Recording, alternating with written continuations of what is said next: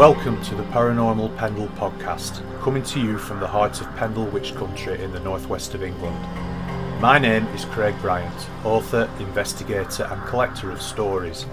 Join me as we take a journey into the paranormal, UFO sightings, cryptozoology and big cats.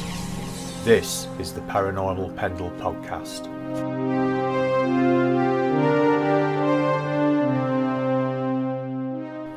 This podcast contains graphic descriptions of animal mutilation. Welcome to episode 2 of Paranormal Pendle, broadcasting to the Paranormal UK Radio Network at paukradio.com. I'm delighted that my guest on this episode is Lee Nicholson, UFO and animal mutilation investigator, amongst other interests, from the northwest of England.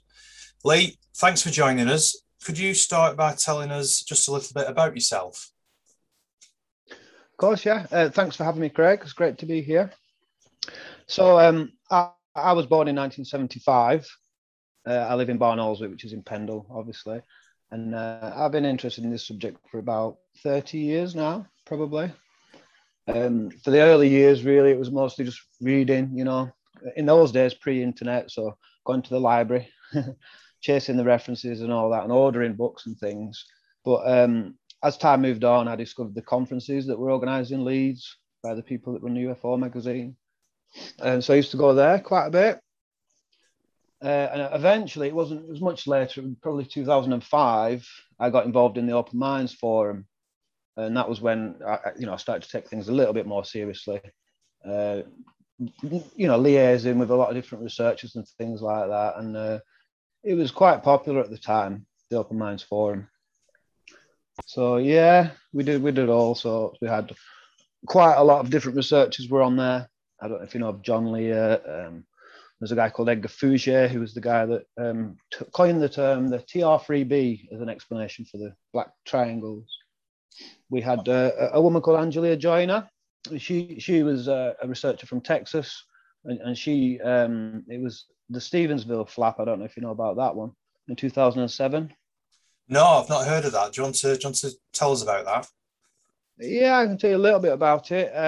It was essentially there was a whole series of sightings in this small town in Texas, Stevensville, and one of them was a pilot, and he saw something so dramatic he thought it was the end of the world. It was a massive rectangle in the sky, and he saw some jets coming towards it and all sorts. I think there was another 3 or 4 quite big sightings in the area. And Angelia Joyner, she was the journalist at the time for the local paper, and she sort of broke the story essentially.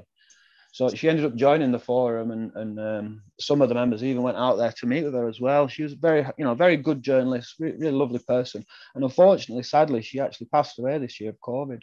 Can we move a little bit closer to home then? You're from the northwest of England, which is where I'm from.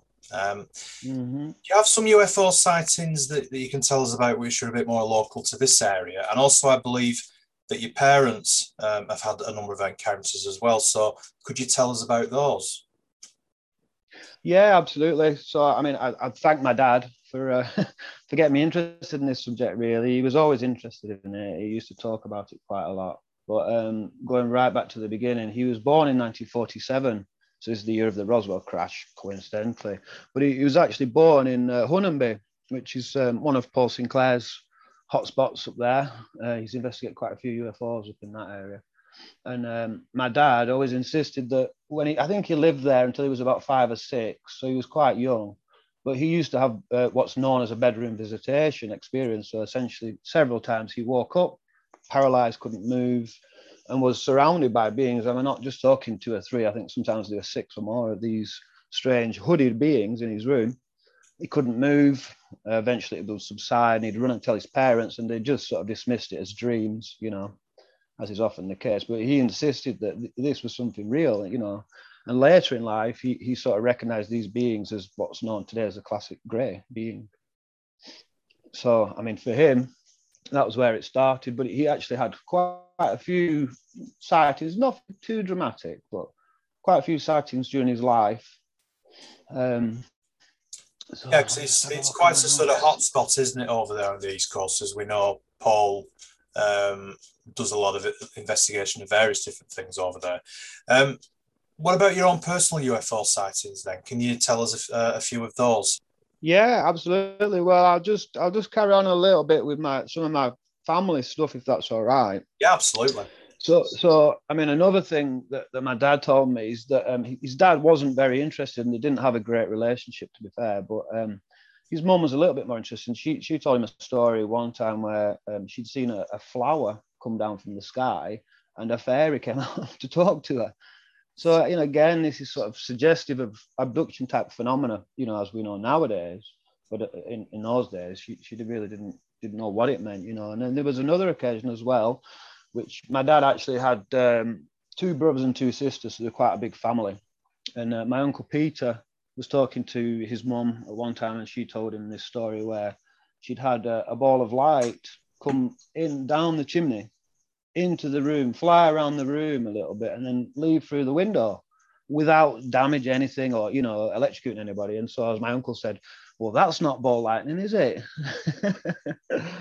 So again, it's an interesting one. Yeah, And there is more. So my mum, my dad was from over there, but my mum lived in Earby, which is just the next town from where I am now. And I think they got together about 1969, and they moved up to Barnoldswick. Now, she didn't have any interest or had never seen a UFO until that time. But funnily enough, 1969, she went out to the toilet one night. I don't know the exact date. It was the outside toilet in those days, and looked up at the sky, and she saw 7, she said, greeny blue tubes or cigar-shaped objects, going over the town. So, I mean, something like that, it's no easy explanation, for something like that. The colours off, the shapes off, a large cluster of them flying like that. What about your own sightings then? Could you tell us some of those? Yeah, well, just got one more, which happened when I was I suppose I was there, but I don't remember it. So we believe this was about 1979, and it was here in this house. So apparently we all went out in the garden to watch this, and what they saw was it was a large. I mean, my mum earlier today said it was huge. It was a massive thing. She wasn't sure about color, but I seem to think my dad said it was an orangey color. But this was a disc shape, so it wasn't just a sphere. It was huge disc shape, flying from right to left. And a couple of minutes later, there was a second one as well, and they were going quite slow and silently. And he always said that it appeared to have a little tail underneath and to the back, and he always joked that it was a little bit like the Starship Enterprise, But this was certainly something they saw. It was really, really interesting. As I say, I don't remember it, but I kind of wish I did. Do you know if anybody else saw that then? Do you know if it was? I don't know. Locally. No. One of the things I'm hoping to do moving forward is to get into the archives of the Barnoldswick and Earby Times. I have been through some of the online archives, but they're sort of stopped. It's 1900, something like that. So it doesn't really come up to modern times. So I think I need to get into probably their paper archives, actually. Yeah. So beyond that, I had an experience when I was, I think, about 8. And in those days, I'm sure you were the same, Craig. We just used to play out in the fields and, play army and run around till it was dark. And my mum used to literally open the door and shout, bedtime or tea time, and we'd just come back. So on this particular night, we were just out here, actually, where I am now. And it's a wasteland. It's now a car park, but it used to be just a wasteland running onto some industrial areas. And we'd play around there. And this particular night, there was me and 3 other friends. There were 2 brothers and a sister, Michael, Matthew, and Lorraine Brown. And Michael was a couple of years older than me. So we were out here and we were toy fighting. And I'm sure you remember that the aim of the game in toy fighting was you don't fight, it's more of a wrestle, and the idea is you pin the person down. So Michael, being a bit older than me, and I'd managed to get him on the ground, and I'd got to the idea is you sort of shuffle sit on the stomach, you get the knees onto their arms, pin the hands down, and then you've won, I'm sure Craig, I'm sure, you played the game. So on this occasion, I was sort of getting quite excited that I'm just about to pin him down. This older lad, he's older than me, I'm bigger than me. He was probably about 10. And then he stopped resisting, and he just looking over my shoulder. And I think he said something to the effect of, what was that, He probably swore, but we won't. Anyway, I didn't quite believe him at first because it's your typical "it's behind you" moment, isn't it? You know, it's behind you. Well, apparently it was, and so I spoke to him. I spoke to the other two, and they all saw it. And what he described was it was a bright star-like object which came across here and sort of stopped above where we were, which is at the point when he were like, "What's that?" And he says, as I sort of turned around to look, this thing just shot away. And I can't remember it. I can't remember seeing it. So whether I missed it, you know, it went before I turned, but he said it just shot away. So again, something there, you've got the sort of typical UFO observables as they're known today. Instant instantaneous acceleration, the ability to stop and hover, silent flight, etc. You know, so all interesting stuff. Obviously, before we had this, before we started this podcast, we had a discussion by email, and you mentioned in your email that you wanted to talk about the Ford family. So, do you want to go into a little bit more detail about that? Yeah, I can do. I mean, it's quite a long story. It's a very intricate and a long, detailed case. So let's have a look here. We can go straight into that now if you like. Yeah. I do have historical sightings from the area as well. We can always come back to those. Sure. Yeah. Okay. So the Ford family, it was a local family. They live in Barnoldswick, and it was in 1994, I think. I think it was about 95 I first heard about this, but they were friends of my parents. So what I heard was that a local builder and his family are seeing UFOs. Now, for me, in 1991, I'd just taken a very serious interest in this subject. I picked up a book called The Welsh Triangle, and that just inspired me. I haven't looked back since. Essentially, I've read everything I could get my hands on. So moving forward 4 years, and apparently there's now events happening in town again. So I spoke to my parents and I arranged to go and visit the family. I went up there several times, actually, for hours and hours at a time. So they explained to me the things that have been happening, which we can start to run through now, if you like. Yeah. And the first one was an event that happened it was in December of 1994. It's the 19th of December, 1994. And it was early evening.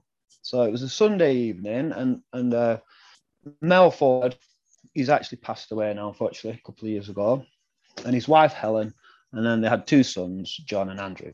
So all the four of them were up at the house, including the two girlfriends as well, so there's 6 people. And it was Mel who noticed this orange light outside of the window, and it was moving around, it caught his eye, so he called everyone else to come and watch. They all went outside and watched. And what he said is I think there were 4 of these orange balls maneuvering around, disappearing, reappearing. And then they all disappeared and were replaced by some, what he said, were greenish white lights. 2 of them, and one was slightly higher than the other. And he said they proceeded to line up with almost a sort of mechanical motion and then join into one. Now, this continued for about 15 minutes. These things were disappearing, reappearing, all kinds of amazing maneuvers. Now, they live just on the edge of town, on Ben Lane, it's called, which overlooks Rolls-Royce playing fields and hills. There's Gill Church beyond that. So it's quite an open, quiet area of town, you know. And they were blown away. I mean, they tried to take a picture, and I saw the picture, but it didn't come out. And I think the porch light had actually obscured that. But yeah, so that was the first event, and that actually a lot of things followed from that. So I mean, I'll just carry on if you like. Yeah, sure. Yeah. Tell us what happened to them, please. Yeah. Okay, so following this, I think it was, I don't know if it's a few days or a week or whatever, Mel's eldest son, John, began complaining of strange experiences at night. Essentially, he was waking up paralyzed with a sense of a presence in the room and a light as well. And I think this happened once, and he sort of told his parents. They dismissed him. They didn't. None of them had any interest in this or any knowledge of it at this time. And Mel even said, oh, he's going nuts, he's yon. This was his quote. But anyway, it happened again. And I think John's grandma had died recently, and Helen had suggested, oh, maybe it's your grandma. And he said, I don't think it's my grandma. The shining lights in my face, you know.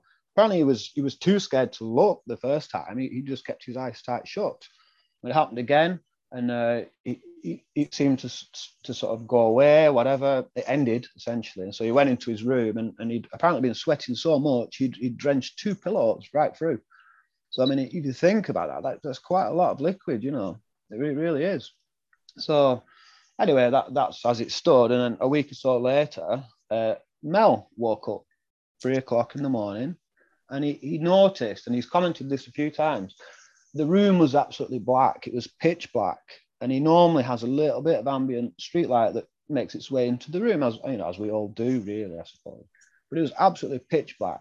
He also realized he couldn't move, and what he saw were 2 orange, what he called eyes, 2 orange eyes about 4 foot off the ground looking at him. He couldn't move, but he wanted to get his wife's attention. So he could vocalize, he could, Helen, like this, you know, and trying to nudge and look. Anyway, she eventually flicked the light on, and there was nothing there. That was it. He could move again. It ended. That was that. The next day, though, they discovered that the clock, which was actually a Teasmade, had stopped at 3 o'clock. So, I mean, we've heard this before, and we will hear it again, I'm sure, you know. So, I mean, that it goes on and on, but I'm going to have to probably look to my notes here to remember where we're at. So, would you say then that this is attributed more to something alien rather than paranormal? Right. Well, yeah.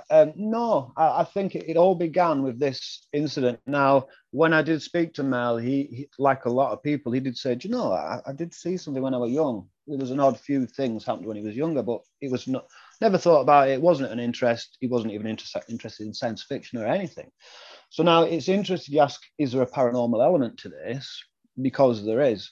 And to me, this is what made this such an important case as well, because it underlines something which I think a lot of people are clear on now, but back in those days and years before, people necessarily weren't, which is that a lot of these phenomena seem to be interrelated. They seem to occur together. You know, we don't necessarily know why, but it's certainly the case. So if I'll just carry on. Following this experience with the eyes, I think it was actually the next day, he woke up and he had something in his head, a lump. So he was scratching and pulling and picking, and he managed to pull something out of his head. Now it was a small ball.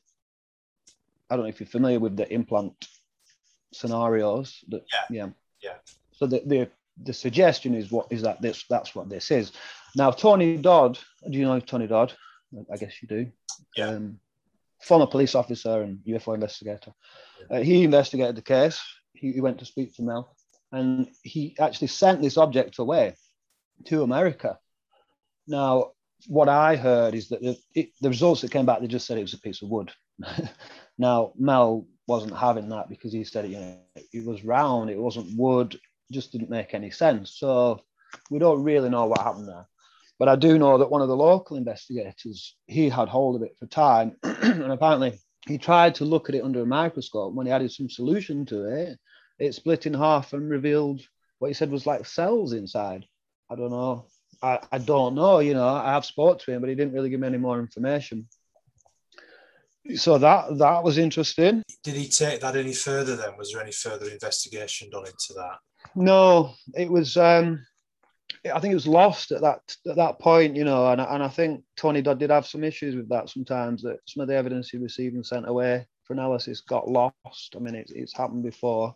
So what else happened to the family then? Well, so many things. I'm just trying to go through here and just pick out a few of the highlights, if you will.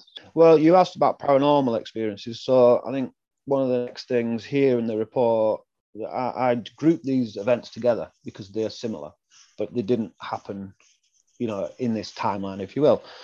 But let's have a look. One of the things was they had an ornamental mask next to the TV, like most of us does, a wooden carved mask. And I think it was youngest son, Andrew, had come down one morning and it was on the floor. So he thought nothing of it, and this went on for about a week. They kept finding it on the floor, but it wasn't. It was sort of about a meter from the shelf. You know, it wasn't just below it. It happened several times, and then eventually Mel and Helen both saw it jump right off on its own. So a poltergeist type event, if you will. They had another one where they were both in the bedroom. And I think they had a little dog at the time, and the dog was a little bit unsettled. And all of a sudden, two of the suitcases came off the wardrobe, right off the wardrobe onto the floor. No rhyme or reason for it, but you know, that's what happened. So that does sound like classic poltergeist activity, doesn't it? Do you have any idea whether there was any other physical manifestations such as knocks, bangs, noises, anything like that? Yeah, I believe there was. I think Helen told me she sometimes heard a voice during the day. I think she was home a lot on her own because Mel would obviously be out working, doing the building rounds, you know. Letterbox springs go, and you know, I remember Mel saying it's got hellish springs on that letterbox, you know, no mail or anything, you know. He had one incident where he had a garage built onto the house. It's a detached house, and he had a tin of creosote in there. And this creosote, he said, it appeared as if it had been squashed, and there was just creosote all over the place, but he couldn't understand how it had gotten out of the container. And you know, there were no footprints or anything, but the container had somehow been squashed and the liquid had got out of it, but there's no hole or leaks in it. He had his security light, I think it was at a similar time. It kept going on. And when he came to look at it the next day, he discovered it was pointing up at the sky. So, you know, the sensor that normally trips the light was being tripped by something in the sky. Okay, so this one is one of my favorite experiences that he described in a way because it's so unique and so interesting. And this, we don't have an exact day, but we think September to October 95 it was. And it was a Saturday or a Sunday morning. He was relaxing on his chair in the living room on his own. His wife was in the kitchen. I think there was only one son there at the time. I think it was John, but it could have been Andrew. In the bedroom, still asleep. It's about 10:30, he said, 10 o'clock, something like that. And he sat relaxing in his chair. And he notices what he described as a line around the room of blue. And as he watches, it's starting to raise up. And essentially, he just sat in the chair and watched this happen. It raised up right to the ceiling, blue. And then as he got to the top, I mean, and this was quite slow, you know, so he described it as if someone had filled the room up with water. So he watched it fill right up to the top, blue, and then empties back down slowly. And that was that. Now, he doesn't know that anything happened, no missing time or anything. But his wife, Helen, immediately came in and said, "Have you just seen the lightning?" At which point he said, "Lightning?" He said it was a beautiful, clear day like today, you know, crisp blue skies. "Have you just seen the light?" She said, "I've just seen 2 or 3 blue beams of light coming through the kitchen window." The son, I think it was John or Andrew, immediately again came out of his bedroom and goes, "What's going on? My room's just flashed up blue light, big flash." So what's interesting to me here, you've almost got a time discrepancy there between Mel's, you know, slow rising and falling of this light, liquid, whatever it is, Helen's quick beams and John or Andrew's quick flash of light, you know, which is suggestive, I think, of potentially some missing time or something more than that. Do we know if there was any sort of similar occurrences to any other people? Did any other people report any strange happenings? Or did it just seem to be centered on this particular family? It did, but Mel, being a local builder, he became kind of obsessed. You know, he wanted answers, do you know what I mean? And he wanted to tell people what were happening. So anybody that would listen, he'd tell them about it. And I know he told me that he had 2 or 3 other families come and confide that they were having similar things going on. I've never been able to follow up on any of those. Did they live close by? Not close by, but in town. I think one of them might have been in the next town, but a couple of them in this town, yeah. So one of the guys... Go ahead. Whatever it was then was sort of centered around the area rather than on a particular location, do you think? Or was it... Even the family themselves, it seemed to be, you know... It's a very peculiar case. Is there anything else that happened to them, or did it stop as quickly as it started? No, there's more. There's a lot more. it went on till about 1998, and then it really quietened off a lot. It sort of slowly tailed off, but then it really quietened off after 98, and I don't think anything happened really after that. But if we just jump back, I'll carry on, just tell you a few more, So one of the things that interested me about this is this light aspect. It's the way it behaves, and it's something that's reported in a lot of different sightings, and it almost seems to have a substance. It's not a normal light. You'll hear other researchers say it doesn't seem to light the area up, or it seems to be contained, as in this. How does light fill up a room? You know what I mean? So now he had another experience, and it was following on from one of the previous events, and I can't remember which one it was, but essentially, I remember now. So they'd come home again from a night out. So they've been drinking, but they've been drinking all their lives, and they didn't hallucinate UFOs before this. So they'd walked down the town, and they rounded the corner onto the lane, Ben Lane, where they live. And when they rounded the corner, they saw these green spheres, and he described them as being quite dull, actually, not necessarily bright, and very clearly defined. He turned to his wife and said, "Bloody hell, now they're waiting for us as we come home." All right. He carries on round the corner, and they now see a glowing green disc as well. But he said this one was much, much brighter, and it was much fuzzier around the edges. So they went home and they watched these, and I think they called the son out to have a watch, again for a little bit of time. They disappeared. Okay, that's it. Bedtime. So everybody went to bed, and Mel also, he was just about to get in bed, and he thought he'd have a look through the window. So he told me he did exactly like this. He got his head, like you do, got the curtains right around his head, so the lights were off in the bedroom anyway. And where he looks, you can see there's basically quite a big hill with an aerial mast on it, which is right next to where Guild Church is. And he said, what he said he saw was fingers of light, the whole circumference of this hill, beginning to reach up. It's maybe 4 or 5, maybe 10, I don't know. Beginning to slowly reach up like this. And he said, he shouted to his wife, Helen, and he said, no sooner as she getting her knees out of bed, is how he said it. They started to slowly retract down until they were gone, so she didn't see anything. But again, it's this, this strange kind of light. Very interesting. Which in this case seemed to attach itself to some sort of aerial mast. Well, the mast is on the hill, but this was the whole circumference of the hill. Okay. So it's quite an area. It's a good few hundred feet.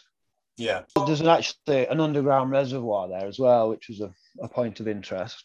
When did this phenomena stop? No, it tailed off. It did tail off. But there's at least one more important one we have to talk about before we move on. Okay, so it was the 3rd of December, 1995. And again, I think this may have been a Friday night. I think Mel had gone out on his own. I think they used to go out together on a Saturday and on his own on a Friday, like a lot of couples did in those days. And he was walking home. So he'd had a few drinks, but, nothing ridiculous. Walked down home, and he reached, just as he's approaching the same area where he's previously seen these UFOs, Ben Lane, there's a bus station. It's actually on the main road going through town, and there's a bus station on your right. And he said as he approached this bus station, there was a tall woman. Now, he's quite tall, was Mel, and he said she was taller than him. So it's kind of unusual, I would say. Just passing him, he said good night, and she seemed to say good night. That was that. Didn't think much of it. Another step, and then he saw a small being, and he made it very clear that this being was stood on the grass. Often you get pavement grass and a wall set up next to a road. It was stood on the grass next to the corner, not the pavement. And he stopped, and because he thought, what the hell's that? He said it was about 4 foot tall. It had a hood. It was a hooded being. He couldn't see any feet because the robe covered its feet, and he said it had quite long sleeves, and it had its hands together in front of it, and it seemed to be carrying something. He sort of stopped, and he said, part of his thinking, like, do I run the other way or what? He said, but he didn't feel scared. And this thing proceeded to go around the corner before he did. Now, he said it turned and looked at him, and it met eyes, and he said it had big, black, shiny eyes and a pointed chin. And he said, you know, you don't get any facial expressions off something like that. It's not like a human face. You don't know how it's feeling. Now, the strange thing is, he doesn't really know what happened after that.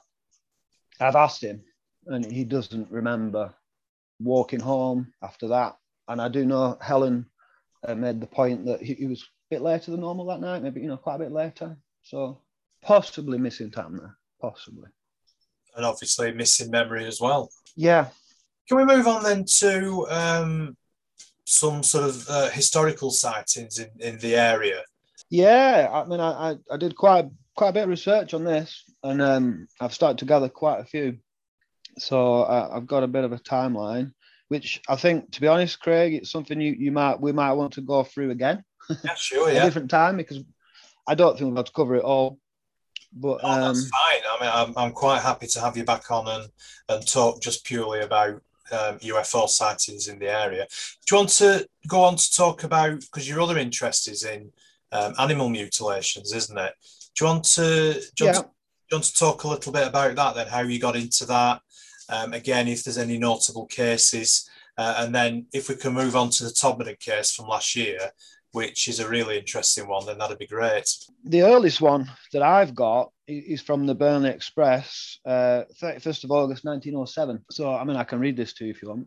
Yeah, please do. But it's at about 9:15 the other evening, writes a correspondent, several people standing at Messrs. Cunningham Corner, Manchester Road, observed a moving light in the sky to the northeast. It resembled a streetlight and shone more brightly as it moved eastwards. Then its intensity diminished as it receded. He asks if any other people noticed the light and wonders if it were a stellar phenomenon or a balloon carrying a light. That was 1907. So that's interesting because it's unlikely to be an aircraft. Yeah, exactly. No drones. You know, the bane of the researcher today is the drone, you know. Of course. Was it Chinese a drone? lanterns? But no, yeah. That's interesting. So do we know which sort of direction that was? Was that over Pendle Hill, did you say? I think that was looking over towards Pendle Hill, yeah, from my calculating. Looking at the map and the direction of things, it was. Now, I don't know if you've seen Jenny Randall's book, The Pennine UFO Mystery. Yeah. I mean, she had a sighting in Barn Alswick in there. It was 1977 of a triangle. A coachload of people saw a triangle. So that was my inspirations. But she mentioned in that book a sighting over Pendle of an airship, so the mystery airships of about 1913. But there was no detail. Well, I think I found the report, and it was in the Burnley Express on the 3rd of March, or the 1st of March, sorry. I mean, I can read this one as well if you like. Please do. Light in the Sky is the title. Some excitement was caused in Burnley on Thursday night by the appearance of a mysterious light in the sky. Crowds of people gathered at various points and watched the motion of the light. Interest was intensified by reports that a dirigible or balloon or some other aerial visitor from the continent had paid a visit to these shores. Naturally, in the darkness, nothing could be seen of any balloon other than the agent carrying the light. But the light, which was seen, was no star or reflection from a powerful searchlight. Could not be doubted. Seen from a point on Yorkshire Street about 9:45, the light then was west of town, looking over Wapping, and appeared to be perhaps 6 or 7 miles away. In appearance, the light was like from a strong motor lamp, white and powerful. Various evolutions were apparently being carried out, the light moving about over a big area, rising and falling to different altitudes, and finally, having been visible for some time, it dropped out of line vision behind the houses. So, you know, again, it's very early. It's very interesting. These reports were happening all over the country, weren't they? The mystery airships. So it was good, you know. So we know it was happening in our area as well. Did you have any more? Yeah, yes, there's loads. But what I don't have is all the details in front of me, you know. Okay, so I mean, I do have a Facebook page, which is where I've been posting a lot of this stuff. It's called UFOs over Barlick / Pendle. There's stuff on there, and some of these reports are on there. What I posted some at Christmas, so I had a report of a flying saucer It was the 3rd of January. No, it was, sorry, the 30th December 1950. It was actually Christmas Day, but it was in the paper on that day. And then another little interesting story I'll tell you here is in the Barnoldswick and Abbey Times, 1954, is the Peavey Poltergeist. And so the story of this one is, the headline was, Ghost drives 11 to one room. And if you read the article, which is on the Facebook page, the family, it was almost similar to the Ford family in a sense, but it was much more focused in the house. They did have beings, hooded beings, seeing them upstairs and in rooms. They had strange lights and various things. But they got to a point where they were all sleeping in one room because they were scared. And they'd gone to the council to ask to be moved because it was a council house at the time. So, yeah, I mean, I thought that was quite an interesting one. Do we know what sort of phenomena were happening then? Was there any physical phenomena with that one? Yeah, I think there was sort of sightings of beings, there was sounds, knockings, there was strange lights and things like that. So yeah, all sorts. I can't remember all the specific details, to be fair. Well, there seems to be a theme, doesn't there? Because that sounds very similar to the Ford family.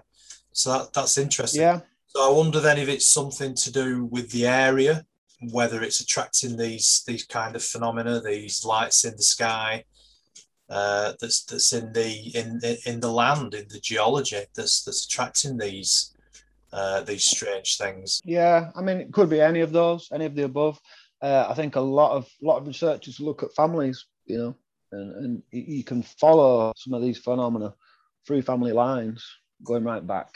Can we move on to animal mutilations then? Can you tell us a bit about your research into that phenomena? Yeah, of course, yeah. So it's a controversial subject even within UFO research, really, is the mutilations.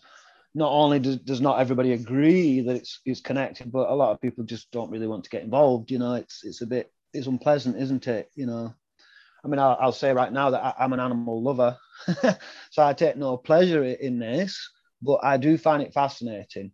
And the reason I find it so fascinating is because, to me, it's almost the opposite of a UFO sighting, where you get a report, but the thing's gone. In this case, you've got something on the ground that needs investigating, you know. The problem that we tend to have is a lack of resources. It's, you know, you need a lot of money just to have a necropsy done. It's expensive. Most of the animal owners, they can't afford it, you know. So, but anyway, we can sort of roll back a bit and look at the phenomenon. Yeah, so how did you get involved in these types of cases in the first place? Well, for me, it was going to the conferences and listening to the likes of Tony Dodd and Linda Moulton Howe do presentations and you know, talk about these cases. And so that caught my attention, like I say, because it's evidence, you know, and this is a subject that's kind of lacking in evidence for the most part. But, you know, what a lot of people don't realize is that actually there are suggestions. This goes back to possibly as early as the 1600s. I have a book here, Bloodless Cuts. It's a monster of a book. And this is the complete works of Thomas Adams from 1978 to 92. And there are literally thousands of cases in here. Usually the sheriffs are involved and veterinary surgeons are involved, you know. And it's worth pointing out that nobody's ever been charged for it, ever. You know, people have arrested, but they've been let go. Nobody's ever been charged for these incidents. Do you think then that some of these could be big cats that are causing these injuries? No, I don't. But there is an interesting connection there that, yeah, we probably should talk about after this. I don't know because they're very, very clinical, you know, specifically these types of mutilations. Now, are big cats killing livestock? I think so, yeah. But I'd rather sort of come back to that if we can, if that's all right. Have you got any good examples then of cases that you've investigated that obviously weren't predation as such? Yeah, I mean, without going into the Todd case just yet, we can look at just the case files that are available, you know, in books and things. And I mean, this subject, there's not very many books on the subject. I've got about 4. I think there probably is only about 4. You know, there's this book, Killers on the Moor by Mike Freebury. This is UK based, okay, and then there's the Bloodless Cuts one. So anyway, in Bloodless Cuts, there is a reference to a case from 1600. It's a newspaper article, and it's just a reference to sheep attacks around London and the fact that no meat is taken and that they're quite clinical. And I think the end of the article is something most people think it tendeth towards some fireworks, is what it says. But then there are other cases from sort of the 1900s and 1800s, but sort of officially, the earliest case, I think you may have heard of this one, it was Snippy the horse. It is referred to, but the horse was actually called Lady. It was called Snippy in the media. I think it was 1967. And this particular case, it involved a UFO sighting. This was one of the first documented animal mutilation cases, and it was a horse. You know, it wasn't a cow or a bull. It was a horse. There was trace marks on the ground. Then the animal had the typical injuries of the neck was mostly gone, but it had the jaw strip, etc. And I mean, this became and still is. It's a big problem for ranchers and things in the States, but also in Argentina and all kinds of countries. It's not just an American phenomenon, but in America in particular, the investigation has been quite heavy. You know, the FBI were involved. They kind of debunked it, to be fair, but they were forced to get involved because it was such a big issue. You know, many millions and millions of dollars, and it continues today. Colorado is a big area for it, and just this week there's been more reports in Colorado. So what about cases in the UK then, apart from the Todmorden case, which we'll get onto in a moment? Are there any other sort of notable cases from around these isles? Yeah. So I mean, Tony Dodd was one of the earliest people to investigate this in this country, and I think his earlier cases were again up on the East Coast. He had a few up there. And you may have seen some of the pictures he's put around. There's some. I mean, you just reminded me of something actually I would like to bring up. Just jumping back, if you don't mind. This relates to the Ford family. So one of the events that happened at the Ford family house during this first 12 months of intense activity was on one occasion, Helen, Mrs. Ford, opened the back door to go out into the yard, and she found two mice. These mice were perfectly aligned next to each other. And she had a little bit of a look at them, and she thought they looked like they might have a hole in the head. She didn't really think much more of it. Never heard of animal mutilations. Told her husband, he threw them over the fence, you know. The next day, she went out exactly the same. Two more, exactly the same. Side by side. Again, with holes in the head. Now, Mel, again, he didn't know anything about it. He just threw them away. But what's really, really interesting is that Tony Dodd, at the same time, was investigating the case of Jason Andrews. There is a book, it's called Abducted by Anne Andrews. And, you know, without going into the case in detail, they were having all kinds of strange phenomena. And the son was having strange experiences. They were having, animals were being attacked just slightly, little cuts on the horses and things. And then on one occasion, they found 4 dead mice, all lined up in a neat row, each with a hole in its head and the rectum's clawed out. Now that's sort of quite classic animal mutilation injuries, you know, type injuries. So the suggestion is that this is also happening to animals as small as mice. So it's not domestic cats or feral cats or anything like that? We didn't think so in this case because of the way they were so neatly placed and aligned, you know, and 2 separate cases, both involving 4 mice. It's, you know, it's uncanny, isn't it? It is. I've never heard that before. That is quite peculiar. Any other cases from Britain? Yeah, I mean, there's actually quite a lot. I've been talking quite a lot to David Caton recently. We've become quite close, and we've been working together, sharing information and things. And David Caton is one of UK's leading researchers in this field. He sort of took the mantle from Tony Dodd, essentially, and he started around 1999. And what David Caton did is he put an advert in the Farmers Weekly describing the types of injuries and asking for contact from farmers. And it paid off. He got about 30 responses initially. Now, what David Caton did is he made friends, made an ally of a gentleman called Tony Fremont, who was a professor of pathology at Manchester University. And Professor Fremont agreed to receive carcasses and to examine them as well. So, I don't really want to go into David's case files too much, that's sort of his place. But what David did is he created an organization called the Animal Pathology Field Unit. And it was David Caton and Phil Hoyle is the other key researcher. There's a couple of other people as well. But they've got quite a lot of cases, and repeat, some of these areas are seeing repeat phenomenon year after year, just the same as it is in the States. Yeah, and it's interesting you said that the farmers were quite happy to divulge information, because I know quite a lot of farmers in this area. It's a rural area where I live, and they do tend to keep themselves to themselves, and they don't like to talk about strange phenomena. A lot of them don't believe in, UFOs or whatever. And I believe that was the case of the farmer who was involved in the Tomodon case, that he was very much didn't want to speak to anybody, because he absolutely poo-pooed the idea of anything extraterrestrial or anything UFO that was involved in that particular case. How did you get involved in that case then, Lee? Yeah, for me, what it was is I saw it online. So I just saw the pictures. It was Deborah Hatswell had posted the pictures. So I as soon as I saw that, I knew what I was looking at, and it was important to me. So I reached out to Deborah Hatswell straight away, and she was very helpful. She put me in touch with Albert T.S., who's the guy that discovered the calf and took the photographs, and also David Caton, because she was liaising with David at the time. And David was very helpful. He gave me a lot of advice on what to look for. And within a couple of days, we made arrangements and we met up with Albert, myself and my partner, Victoria, at Tomodon. And we had a look at the calf. Now, if you like, we can step back and explain the story here. Yeah. So Albert T.S.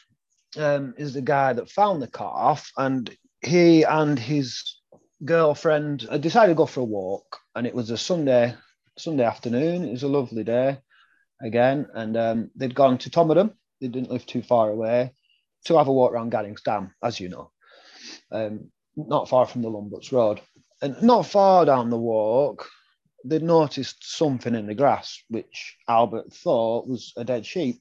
Now, he told me he'd been quite interested in the missing 911 stuff and mutilations, and so this caught his eye. So as he got closer, though, he thought it might be a Labrador because of the colour and the size. And the closer he got, he realised, no, this is actually a calf. And I think it's a Jersey calf, personally. I think it is. I could be wrong, but, it's got that golden colour. So the first thing he noticed is that he had no tail. They were a little bit puzzled at that. And then the closer he got, he realised what he was looking at. He took about 7 pictures and he sent them off to Deborah Hatswell. Unfortunately for me, by the time I got the information and made contact with Albert and got up there, it was actually 12 days later. Now, looking at the pictures, I suspect that it may have happened on the day before Albert found it, because it's very fresh. There's some fresh, wet blood. Hardly any, but there is some. I think it dries fairly quick, the blood. So by the time I got there wasn't a lot that I could, do with the carcass itself. But we did what we could. So we checked for electromagnetic radiation, just using apps on the phones. They're not brilliant, but they will work. They will take a big spike. It will show up. We took a powerful magnet and we just swung that around, trying to pick up any magnetic particles or anything like that. Now we can look at the injuries a little bit here. So this calf had a classic jaw strip, which is an oval cut right around the mouth, under the throat area. And it's actually, the whole skin is stripped away, and muscle, tendons and everything, to expose clean bone on the jaw. This is probably the classic animal mutilation injury.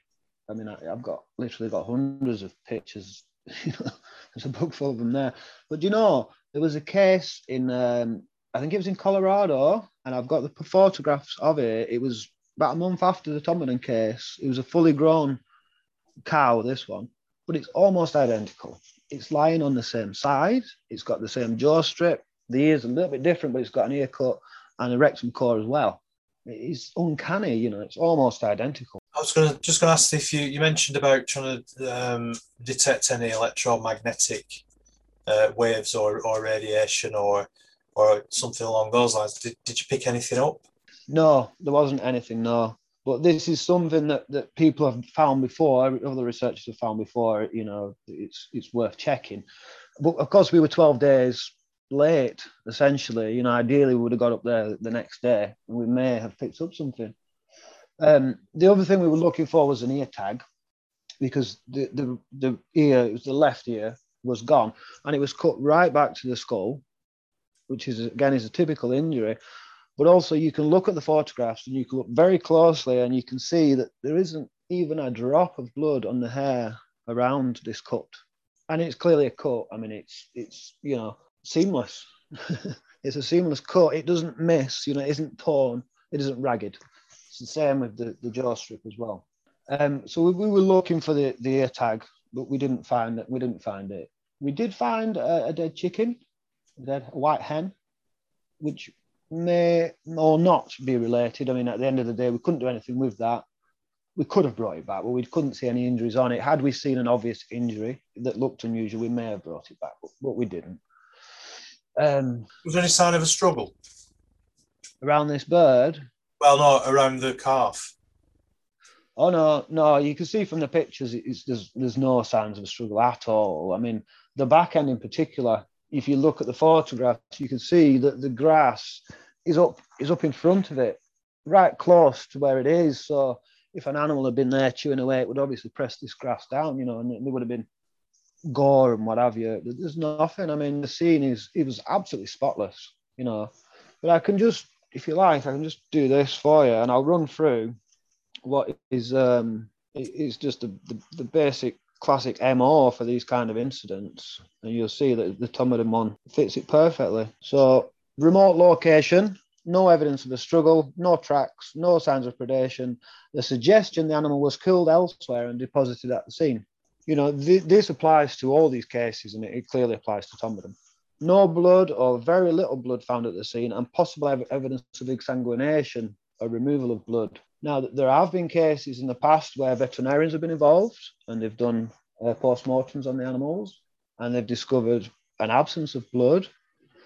One case in particular was carried out by the National Institute for Discovery Science. And so these are highly trained scientific people, and they had veterinarians involved, and necropsies were performed.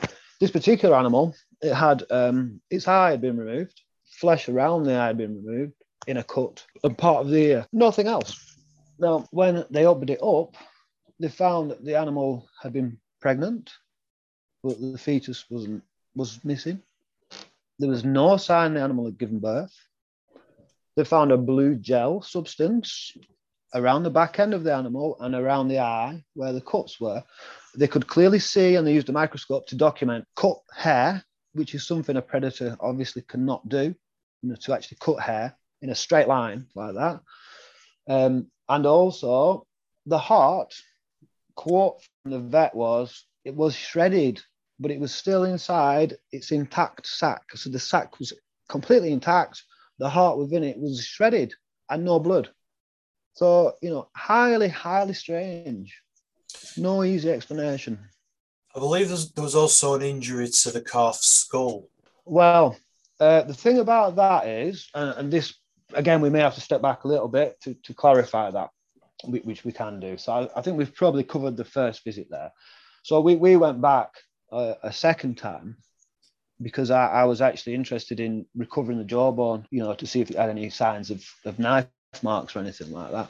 We didn't find it, but we did find, and it was my partner, Vicky. She's very knowledgeable about nature, and she spotted the skull, part of the skull, and she saw on it two very unusual to her anyway scratches. They look like scratches, two parallel. So we brought that back, and before I go into that, I'll just quickly tell you that day we carried on around Gaddings Dam. We did the full walk, and what we discovered was there's a herd up there at the top, and it was a mixed herd, but it had calves, it had Jersey calves, and I strongly suspect that was the source of the herd. A little bit of research, talking to people, we discovered that this was the source of the herd. It was, and we discovered the farmer, as you know, and I chose not to contact him because, having liaised with David Caton, what we found is that David Caton had visited this exact farm in 2002 to investigate a sheep mutilation, and this sheep mutilation had the identical jaw strip all the way back then. Now, what I found was that this case, it wasn't the same farmer, but it was a female farmer who was renting land from this farmer. So this lady was very cooperative with David at the time, but the other guy wasn't. And he'd promised David that if anything else happened, that he'd let him know. Now, David heard from people in the area that other things had happened over the years, but he didn't let him know, this farmer. So we know the farmers, he's not friendly to the subject, if you will, which is a shame. But it's clearly the same farm, the same area. What happened when you retrieved parts of the jaw, did you say? Right, so this was the second time we retrieved part of the skull, and we brought it back. And the beneficial thing about doing it this way is that I must say, when we went the first time, the animal had been predated upon. We could clearly see that there were maggots and things, and the foxes had been dragging it around. And this is unusual but not uncommon. So sometimes in these cases the animals won't go anywhere near them, but in this case it did. It does happen though, and so we found this part of the skull, and we thought it was interesting, but we couldn't say for sure that it wasn't caused by foxes until we got it back. So we got it back. And we had a close look, and I've got a little digital microscope, so we got that out, and we took some pictures, and I put a torch to it as well, and I found some really interesting stuff. And I think you have seen the pictures, Craig, so you'll know what I'm talking about. And what we seemed to find was that there were two scratches. I'm calling them scratches. That's kind of what they look like, but they're very clean. They're not rough, and they're quite deep. And at the top and bottom of each of these scratches was a hole. And what we also found is that they were coming in at quite a shallow angle. And I actually did a test, and I found that if you held a pen and you rested it on the head of the animal, that's about the angle you're looking at of approach. So these holes almost seem to penetrate right through. At one point, I thought they penetrated right through into the skull cavity, but I found they didn't. By putting a light under them, they looked to actually, I've not sent you those pictures, but I will do, Craig. They looked to go right through. But what I did, and this tells you something, is the only thing I could find to pass through them, because I thought if I can pass through and see where they come out, was a hair. It was a human hair. That's how fine they are. And so I passed them through, and I found they didn't penetrate right through. The hole I'd found on the inside was actually a natural hole, which came out somewhere else. But they did go very deep into the skull. What I have to say, though, is we can't be sure that they happened as part of the mutilation because they weren't documented in the first set of photographs. Chances are that it was, but we can't say that for sure. So what do you think caused these injuries? Because they're obviously, they are classic mutilation injuries, aren't they, for the most part? But there are also some others that, as you've explained, are quite strange and quite weird. And I assume that you've not come across, for instance, the injuries to the skull. I assume you've not come across those before. No, I haven't. And I did ask David as well, and he hadn't seen that particular injury before. No. And I don't have an easy answer. I mean, I just don't. I mean, I can't see it being anything natural, to be honest with you, because the depth of the hole is it's at least 5 mil, if not a bit more, for the thickness of the skull. So for something to penetrate, to sort of penetrate and ease off and scratch and penetrate again and then do it again, just seems very unusual to me. Even a claw or a tooth or something like that, it seems too fine. Like I say, you're talking a human hair size hole. Especially at that angle as well, it sounds like it's quite a shallow angle. If it was a tooth, for instance, then you would think that, to get the purchase to go in, it would have to become a a more a less acute angle, shall we say? So that's Yeah. interesting. So, have you done any? Has there been any further research, or is it just one of those cases that will forever be a mystery? Do you think? It probably will. I mean, unfortunately, that's probably the truth. What I did do is we went again another time, and we've actually retrieved the jawbone now. We've actually got most of the head actually now, but we wanted specifically to get the left side jawbone because we have the image of the cut going right across it, and we know that the skin, the whole flesh was stripped from it. You know, and if you talk to David Caton, actually spoke to a butcher, and he was told that butchers would use high pressure steam to strip bone like that because you're talking about separating sinew from the bone itself, you know, and the only other way is to kind of scrape at it, you know. So we were looking to see if we could see any signs of anything like that, and there isn't. It's perfectly smooth. So yes, it probably will remain a mystery, but if any new approaches become available where, you know, where we can look at bone or somebody discovers, oh, I've got a bone and it shows this sign and this is a result of some kind of radiation or whatever, maybe we can get some information later, you know, which is why we did retrieve that jawbone. But yeah, unfortunately, it's very difficult. I mean, you know, nobody saw anything. I actually contacted the local pub, the Shepherd's Rest, to see if anybody has seen anything in the area. You know, helicopters or anything, but no, they didn't have anything. So just one thing, which I'll just say before we move on, if we do, is looking close at the photographs. We had to do this because it was no good when we visited the scene, but looking close at the photographs, we could see, I think, that the tongue is missing because you can see the teeth on the opposite side of the jaw, which would be obscured, should be obscured by the tongue, essentially. And removed tongue is a typical classic scenario, you know, a bloodlessly removed tongue. And again, this animal, it was lying on an incline. Its head was low, the lowest part of its body. And I found that when I visited the site. And so you would expect, you know, an absent tongue and all this big injury around the neck to be quite a lot of blood pooling, but there wasn't. And also, when I got there, you know, 12 days after, there wasn't a lot left. And when we went the next time, it was probably another week. There was hardly anything left. And within a month, there was nothing left. It was just bones. I don't know enough about that kind of thing to be precise, but it just give me the impression that maybe it would break down quicker if that, you know, large volume of liquid was gone, you know. Yeah. Well, it's certainly a fascinating case, and it'll be interesting to see if there's any repeat in the future of any other cases in the area. So obviously you'll keep your eyes open for that, because as we know, Todmorden is an area that's rich in UFO activity anyway. So that will be quite interesting. Just one final thing then before we wrap up. Do you want to just go into a case that you mentioned? Is it the Cowling case in 2001? Yeah. I mean, actually, we could probably tie in a couple of things here, which would be Cheshire in 2021 and Cowling in 2001. So this is one of David Caton's cases, but it's quite close to me, and I've spoken to him quite a lot about it. So I feel I can talk about it a little bit for a specific reason as well. So this case, it was in 2001. You can actually, if you go online and you search for the Craven Herald newspaper, the articles are still online, which is really good. And what you'll find is talk of a big cat. So this farm in Cowling, which we've already established where it is, yeah, it's about 10 miles from me. And it's quite rural. It's quite high on the moors, this where the farm was.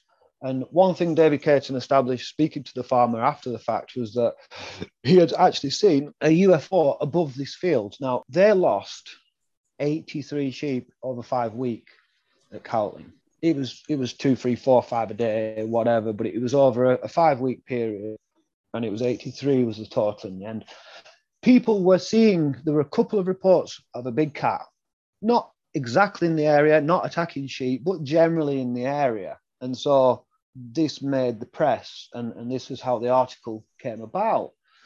Now, David Caton got involved, and he went to speak with the farmer, and there was another guy, and I can't remember his name, but he's a big cat researcher. And he went up to the farm looking for signs of a big cat. Now, he didn't find anything, but what he did find was a lamb, another dead lamb. And when he looked at this lamb, under instruction from David, just as David told me, open the mouth and have a look at the tongue. And it opened the mouth, so the mouth is closed. Open the mouth. The tongue has been cut off. So this, and again, it had also had some other marks which are more consistent with these surgical type mutilations than what you would expect from a big cat attack.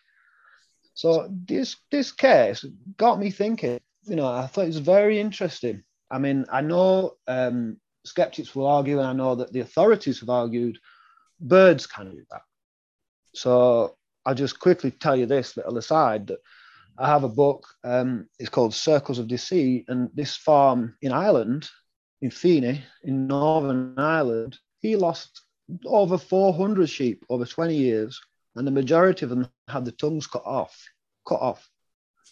The police said, oh, it's just crows. Now the farmer said, well, why just my field? why not the one the other side of the barbed wire fence? This particular farmer, he suspected a local. Now this went on for years, and when the police, funnily enough, said, oh, it's the crows, animals started to turn up alive with the tongues off. Very strange. And anyway, eventually the suspect died and the mutilation stopped for a week, and then they carried on. So this thing of tongues, cut tongues, and not having any easy explanation is significant. It's important. I've heard it said that ravens will take tongues from lambs, but this is when they're being born, the head is stuck out essentially, and the tongue is stuck out. Then they'll do it. They will not open the mouth of an animal and straightly cut the tongue out. No, and of course, it would suggest that if it's a clean cut, then it's not going to be an animal, because an animal would grab hold of the tongue and, let's be honest, would try and rip it out rather than cut it out. Yeah. And getting at it, if the animal's dead and its mouth's closed, how does any kind of predator get in there? Because what they often find is that these tongues are bloodlessly removed. So the easiest conventional explanation for that is that it's occurred post-mortem. The heart isn't pumping, the blood doesn't come out, because anyone knows if you cut your tongue, there's blood everywhere, So just moving on a little bit then, this brings us to Cheshire. So in Cheshire, Christmas Day, just gone, there was an attack on livestock, 30 sheep. Now, I think you've read the article I wrote on this, Craig. I'm happy to hold my hands up here and say a lot of these instances quite possibly are sheep worrying by dogs. That's what this first case could have been that. Although Christmas Eve, Christmas Day, 30 sheep, And a couple of days later, there was a second attack in Cheshire. And this was the one where the police suddenly said they were looking for a larger predator. A big cat was mentioned before the police took this report off the Facebook. I guess somebody higher up said, you can't be saying that, Anyway, so these caught my eye. So I was paying attention, just searching the news, a couple of times a day, whatever, just seeing what's coming up and finding these stories.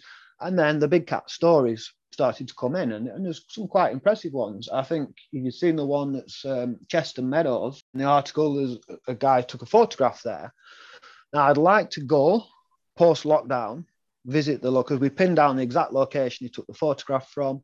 And if that is a genuine picture, if it isn't a tree or something, and it doesn't look to be, but without going on site, it's hard to be sure. Then the object, the animal is massive. It's at least as big as a lion, if not bigger. It's absolutely massive, because we know it's further back than the dog walker, and with a bit of image analysis, we could see it's at least waist height, if not higher, to the dog walker, and it's actually 100 meters further back. That is a big animal. Massive, yeah. It looks the similar size to a liger. I mean, I can't believe that there is a natural animal the size of a liger and black running around Cheshire, I can't believe that. Just bringing this to a close then, this section anyway, the next attack I discovered in Cheshire was one, it was 3 sheep, there was 1 sheep, and 2 lambs had been killed.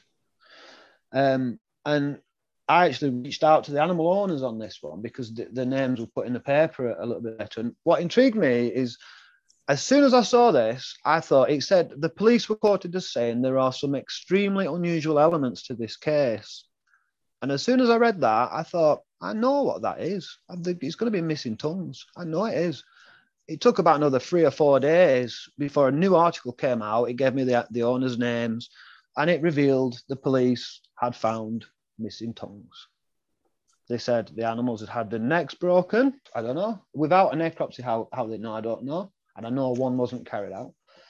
But they said the tongues had been cut out and the swabs had revealed metallic particles. So a bladed object, a bladed instrument, in theory. Now, I've actually done a Freedom of Information for this case now, just recently. So we'll have to see what comes back, because there was mention of footprints as well, which is extremely unusual. Do we know what sort of footprints were? Were they human or human? Human footprint. Yeah, human. Yes, rather than animal. Or maybe not. Who knows? Exactly. Yeah. So, but that was my intrigue to see the pictures. Yeah. Yeah. So what was interesting about this particular instance is that all of a sudden this one is attributed to humans. It's not dogs and it's not big cats. This is humans. So we've got, again, this series of events happening in a cluster. UFO sightings I found one earlier last year, but not this year. Well, it's been absolutely fascinating, Lee. Thank you. There's some really, really interesting stories there.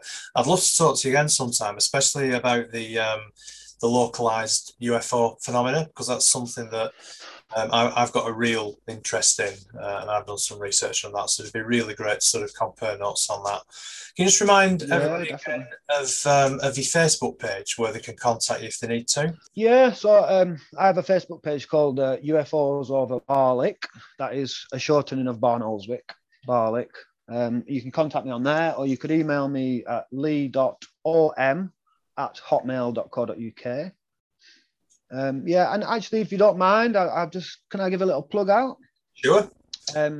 I think your listeners will find this interesting, Craig, that I have a company called Incredible Creations that I run with my business partner and fiance, Victoria Morris.